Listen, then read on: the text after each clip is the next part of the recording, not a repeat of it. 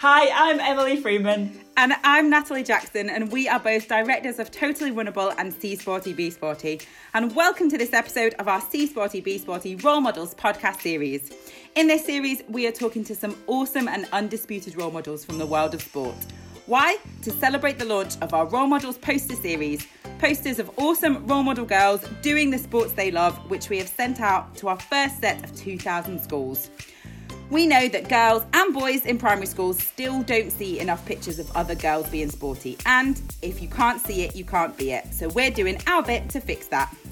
And she's already said hi. My co-host today is Emily Freeman, former UK #1 sprinter, Olympian, world finalist, and of course my co-founder at Totally Runnable and C Sporty B Sporty. Hi, Em. Hiya. Nice to have you with us. Nice to be here again. And our guest this week represents Great Britain and England. She has played basketball in England, Canada, Spain. She's won the English Basketball League, Commonwealth Games silver medalist, and she has played for Team Northumbria, Durham Palatinate, which I'm a bit biased by because I went to Durham. And now she's playing in Manchester for Manchester Met Mystics. It is Nicolette Fongliokwe. Hey, Nikki. Hi. So good to have you with us. Oh, you're so welcome. And we are starting this episode, as we start all of our episodes in this series, with a game that I like to call 11 Things Everyone Should Know About Nicolette Fongliokwe. So, we're all about role models, everybody's different, and that's great, but we want to know about you. We want to know the key features. These maybe aren't the key features, but these are what I want to know. So we have 11 questions. It's either or. There are no wrong answers. Are you ready? Yeah, I'm sweating.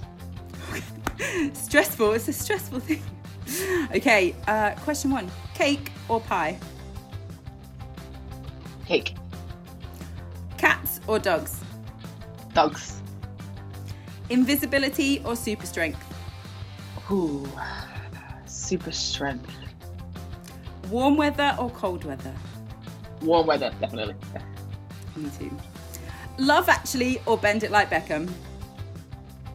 Bend It Like Beckham. Yes. Hot chocolate or coffee? Coffee. Digital watch or analog watch? Digital. Box sets or movies? Box sets. Singing or dancing? Both. Singing. You can have both. Watching football or watching tennis? Watching tennis. And a cardio or weights? Weights. Interesting. Definitely not cardio. Answer. Definitely not cardio. Oh, Nikki, thank you so much for joining us. Obviously, when we're recording this, we've just gone past the 1-year anniversary of COVID and everything. We know from the work that we do that there isn't a massive amount of coverage of women's sport, and particularly through COVID. How has basketball been impacted by COVID over the last year? It has been a difficult year because everything's been so up and down. The basketball league here actually has been postponed throughout the year in different parts. So you'll play, then you'll stop, then you'll play again. We actually took a 3-month break, and not being able to go to the gym, to lift, to do extra training sessions because the venues have been shut. It's been tough. In our league, there's been a lot of girls that actually have had injuries coming back after not playing for so long. A lot of people have lost jobs, had to go back home because we have, people from Europe, people from America who felt it wasn't safe to stay, which is totally understandable.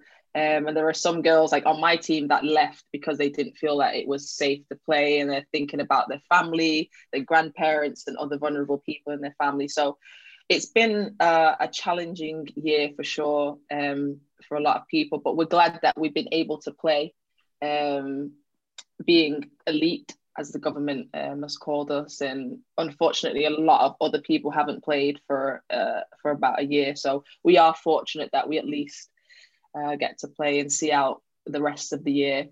But the league has done a good job in making sure that we get tested, making sure that there are protocols in place for each place that we go to. So they've done a good job in that sense, so helping us feel safe in playing. But yeah, it's definitely been a tough year, but hopefully it's getting better as it seems, and everybody can hopefully do sport soon. It sounds like I was just going to say, it sounds like a more, it's like everybody's got it tough at the moment. And obviously like everything moves about and whatever. But actually, I can't imagine being an elite sports person and having to deal with the COVID stuff. Like the COVID stuff in everyday life, we've all kind of got used to that. And that's what, like, Emily, how would you have found that being an elite athlete and also like COVID? Like, how do you empathise? I just hate, I hate not having a plan. So not knowing, like that stopping and starting, not being able to get in a gym. I was just going to ask if there were any like innovative or fun or different ways that you managed to train while everything was shut. Because we've seen kind of different athletes like Holly Bradshaw with the pole vault, doing it in a garden with kind of a weighted beams on like a pole and things like that. And I just wondered if there was anything where you could like replicate your game. Me and my fiance, so I mean in terms of like weight wise, we've got water bottles and big jugs and things like that, and we've got a little bit of a garden, so we've done basketball things and kind of like made our own little hoop kind of thing. So we tried our best to do. It's limited, isn't it? But it is very limited, but we did try some things, and but yeah, it was crazy because the time last year in Durham, we had a cup finals, and that's when coronavirus started like going crazy and every sport was stopping. Like football had stopped at this point, and for me, if football stopped, then I assumed everything was going to stop. And our league still made us play that game, and we had to make a decision that day if we were going to play or not. And we didn't feel safe doing it, but because of it would have been the other team would have won if we didn't play, and we still played for it. And then after that, the league got shut down the day after. Yeah, it was just wild. There was that time when everything was like in the balance and some things were happening that you thought, how is that happening? And then other stuff. Definitely. It was tricky. Like, we were one of the only sports still going. It was like, why are we doing this? And you talked about some of the other players that, like losing their jobs and not being able to carry on with their sport. Is that just like, how does funding work in basketball? We're not the most funded league, but in terms of a lot of the money comes from junior programs.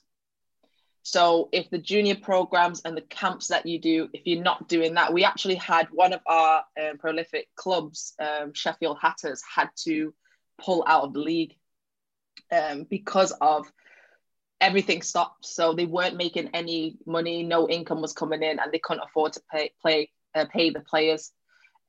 So it's tough in that sense because we don't generate anything through marketing or TV or any extra things like that. Our sponsors we don't have many.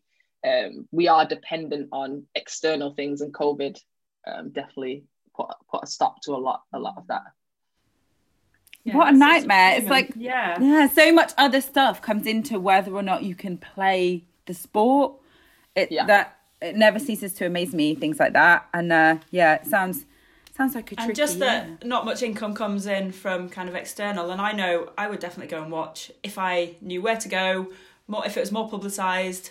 I'm based around Sheffield, so I've heard of the Hatters. I had friends that kind of were involved with that a little bit, and still we've tried to take some school children to watch games, and it's just been really hard to organise it, and it shouldn't be that hard. We need to do a better job with it, definitely. There's just so much that, like, women's basketball is so fun to watch, and when we have the big events, it shows how much people like to watch it. But it's like in our homes, like getting people to watch and showing them that it's there.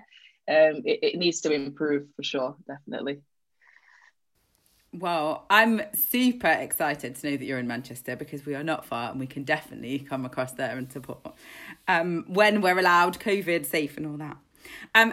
Emily, so sometimes I say that I'm surrounded by these elite athletes, and sometimes I ask how you would get on in each other's sports. But I happen to know that Emily would have loved to have you as a role model as a child, Nikki, because Emily was a bit of a basketball fan, weren't you, Em? Yeah, I just love basketball. I had a net in my garden. I was super lucky, and I would just play for hours. Wouldn't let myself go back inside until I'd scored however many hoops or whatever. And I don't think I was particularly good, but I really liked it. And at school, my friend who was a good basketballer, myself and her joined the kind of basketball club that was in school, but that was just, I think it was just us two girls with the rest of the boys. And yeah, we just kind of pushed to be in that.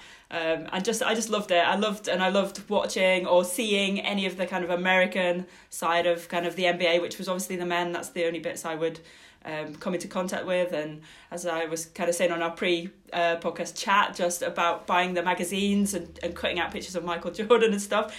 If I'd have had a role model that I could relate to more, that would have been massive for me. And just to know that it was going on in this country as well would have been massive. So. I definitely felt like that about football, Em, so I totally relate to what you say there. But did you notice that there were no women? I don't think it was conscious. I was just watching. I just thought that was what it was. I think it seemed so far removed from me that maybe I thought maybe I couldn't quite get there or anything. I think I don't know the difference it would have made had I seen British female players. I think that would have been massive. I'd have seen the route into it, and I might have done a different sport. I chose running because I could see that as well, but and I could see females in that. So I don't know. It's hard to say, isn't it? But I think it would have definitely made a difference. What was your experience, Nikki? How did you get involved in basketball? Well, I actually played football. So in school, I only played football, netball, and rounders. I've heard of basketball before, but I'd never played it. I never really knew people that played it. And because I was quite good at overall sport, there was a basketball tournament at Amici Basketball Centre in Manchester. And they asked schools to just put teams together because they were trying to basically recruit for the actual club. And we went to this tournament, a bunch of footballers, had no clue what we were doing, and absolutely terrible. But actually I wasn't that bad and I really enjoyed it. And I got selected from there to go to a Mystics training session with the under 14s. But basketball wasn't something that I knew about at all. And then when I got into it and I was playing at school, I wanted to keep playing, but there was no girls basketball team. And like you said, I played with boys. I was the only girl in that school that played basketball. And I was fortunate that my basketball coach let me play with them. But I had situations where I had problems with other coaches that didn't want me to play because I was a girl, I shouldn't be playing. And I was, and a lot of it was, I was better than a lot of them. Maybe because I say I was better than a lot of them. And they didn't like that. And yeah, that was frustrating. But there really wasn't, I didn't know much about women playing basketball. The only time I did was when I started to see the senior women at the club. So I'd start watching their games. But in terms of like outside of that, NBA was the only thing that I'd seen. And even then I didn't see much NBA. You just see the faces, the LeBron James, like you said, the Michael Jordan. But there wasn't much on TV at all. Never seen women's basketball on TV. I never did at that point. But it's ridiculous that it was just chance, really, that you've had that opportunity, which is terrible.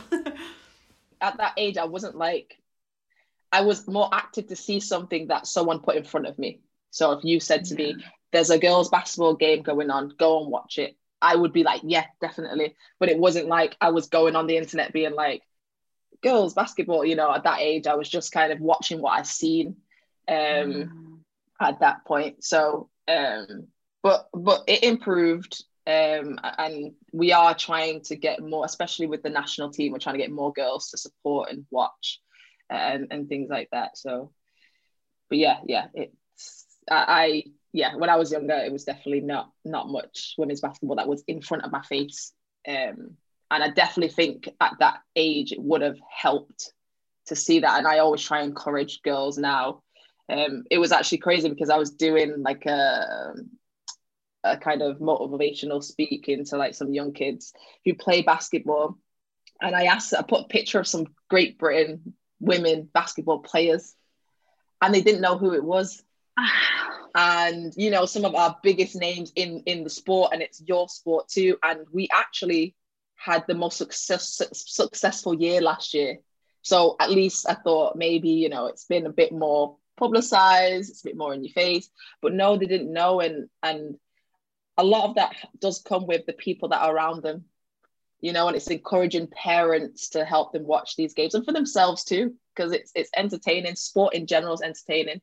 And the coaches, and, you know, some of the coaches put their hand up and said, we don't do enough in giving the girls links to the games or telling them that this is on, because it's stuff that they should aspire to, so they should see it when they're younger. I think that though is happens in other sports as well. I definitely, so a couple of years ago I coached a girls football team, and I was really keen on getting them into the England team, knowing what was going on, having a team that they followed, because a lot of their parents are into football, but they're into men's football. So I think it is for those coaches, and those coaches to say, do you know what, I haven't done enough. Actually, nobody's told them to do that. Do you know what I mean? You don't get trained as a coach, make sure you're closing the gender gap. That's not part of your training. But it absolutely should be, because we do have a massive issue in terms of recognition of female athletes. And, you know, we know from our research that you're 33 times more likely to see a picture of a man playing sport in a national newspaper in Britain than you are a woman. Well, how many of those are basketball? You know, I think about when we were doing that research, they were all football. We aren't seeing enough other sports, and then when we do, we aren't seeing women playing those sports. So, yeah, there is definitely more that we can all do, but actually, there's I don't blame coaches in that. I think I totally understand how that feels, and maybe there's more that organisations like us can do to help the coaches see the importance of it and actually the impact it can have, because like you say, those girls playing would have so much impact from seeing actual real life role models, legends of the sport. And I think when the Olympics is on, everybody watches everything, and I think that's how people can realise how fun and how good to spectate some of these sports that aren't as publicised are. I think, like you said, like women's basketball is an amazing game to watch, but we just don't know that because we just haven't watched it. As soon as you've watched it, then it kind of kicks on, and that's what we just need to see it a couple of times, and then that'll help. Definitely. I was also reading some stuff about the history of women's basketball, and it's super interesting to me that basketball is another one of these sports where, so like running, people used to think that women's uteruses would fall out if we ran a marathon. And so women didn't run or bounce too much. And there's obviously a lot of bouncing in basketball. And it was one of those sports. I'm reading Catherine Switzer's book at the moment, The Runner. And she was the one who got like pulled out of the Boston Marathon in sort of 50 years ago now. But actually she talked about playing basketball as a child and how she wasn't allowed to play the men's version, in inverted commas, because she asked her coach, and her coach said, oh, you know, it's not safe for women to play because their uteruses could fall out. It's insane to me that within her lifetime, I mean, she's only 70 something, you know, within her lifetime, that's been the case. So do you think that women's basketball is still living with that legacy? Is it still, you know, trying to get past all of that? Are we still dealing with things that we should be well past? Because it's a physical game, isn't it? And I think maybe that's... It's getting a lot better in terms of, well, using more of the American example, there is a lot more support from the men's side to the women's side. So you never really used to see that before. The promotion, the men wearing the female jerseys to games and showing up, you know, the LeBron James, Kobe Bryant, when he was alive, always went to the games. And it is getting better. We're having a lot more women basketball players, even in England, doing Sky Sport things in the men's games. Also in the female games, commentating a bit more. Things are improving, but we still can see the obvious difference in terms of, for example, the men get a Sky deal, and the only time we get to play is if it's maybe a cup final or a trophy final, and they don't put us in the main slot. I think the cup final, they put us before the men's game, and their game was just a league game, and they didn't give us the prime time. And even though some people, so there was a few tweets about it, and some people commented that, there's no such thing as prime time. There's, you know, they're going to watch you, they're going to watch them. Why are you complaining about it? But it's just, it would never happen for the men. So there is some things, funding, you know, and even though we're supposed to be a partnership, the BBL and WBBL, called the women's side, they get the partnerships, they get the sponsorships, and it's supposed to, they put our name on it, but we don't see the benefits or reap the benefits of it. And again, it'll be the complaint of, we don't actually bring in money. So, you know, that's why things go to the men's side a lot more, and it's frustrating. But it is difficult for us because our clubs do run they have a lot of say in how things run. We don't so much have like an external person who is overseeing everything. The clubs really do play a part. So if the clubs are not doing more, which a lot of it does take funding or a lot more volunteers, which can be very difficult to retain and recruit. It can be tough because a lot of the coaches, they work 2 jobs. They work their basketball job, and they do, you know, and they have family and things like that. So it's definitely tough, but we don't get as much exposure as the men do, for sure. And a lot of it I've seen more in the GB kind of side of things. You know, we came 4th in the Eurobasket, which we've never done before. You know, we had our girls Commonwealth silver medalists, which had never been done before by basketball. And we had to fight to get the games shown on BBC, which is just like ridiculous. Yeah. It is absolutely ridiculous. And it wouldn't have happened if people didn't complain. Like, we had to tweet ourselves and be like, everyone help us, you know, kind of thing. It's just, yeah, it seems like a fight. And even simple things like the men's side might get, they got masks by some company and we didn't. And it's just simple. It's just little things. It's frustrating. It goes, even we got a brand new kit that we wore one time and we didn't wear it again, but we wore the old kit again. The men get to wear the old kit all the time. It's simple little things as well as the big things that are really frustrating, and you just want somebody to care that little bit more of, look, that's it. In this. It's the caring though. It's difficult. These aren't big things. These are little things. And actually, if somebody was thinking, I think a lot of the time it's just not thinking, but that's so frustrating because it is little things. Yeah, but they send such big messages to you, and then the knock-on effect is massive to people like me who, as a kid, just not seeing it. And speaking of having to do other jobs and things, I want to know, you are a busy bee. What else do you have on in addition to being an international athlete? Oh gosh, yeah. I'm doing a lot. Well, I just recently started a new job as a cover assistant PE teacher at a high school, at my old high school actually, which is really weird being with all my teachers that were there before. Oh no.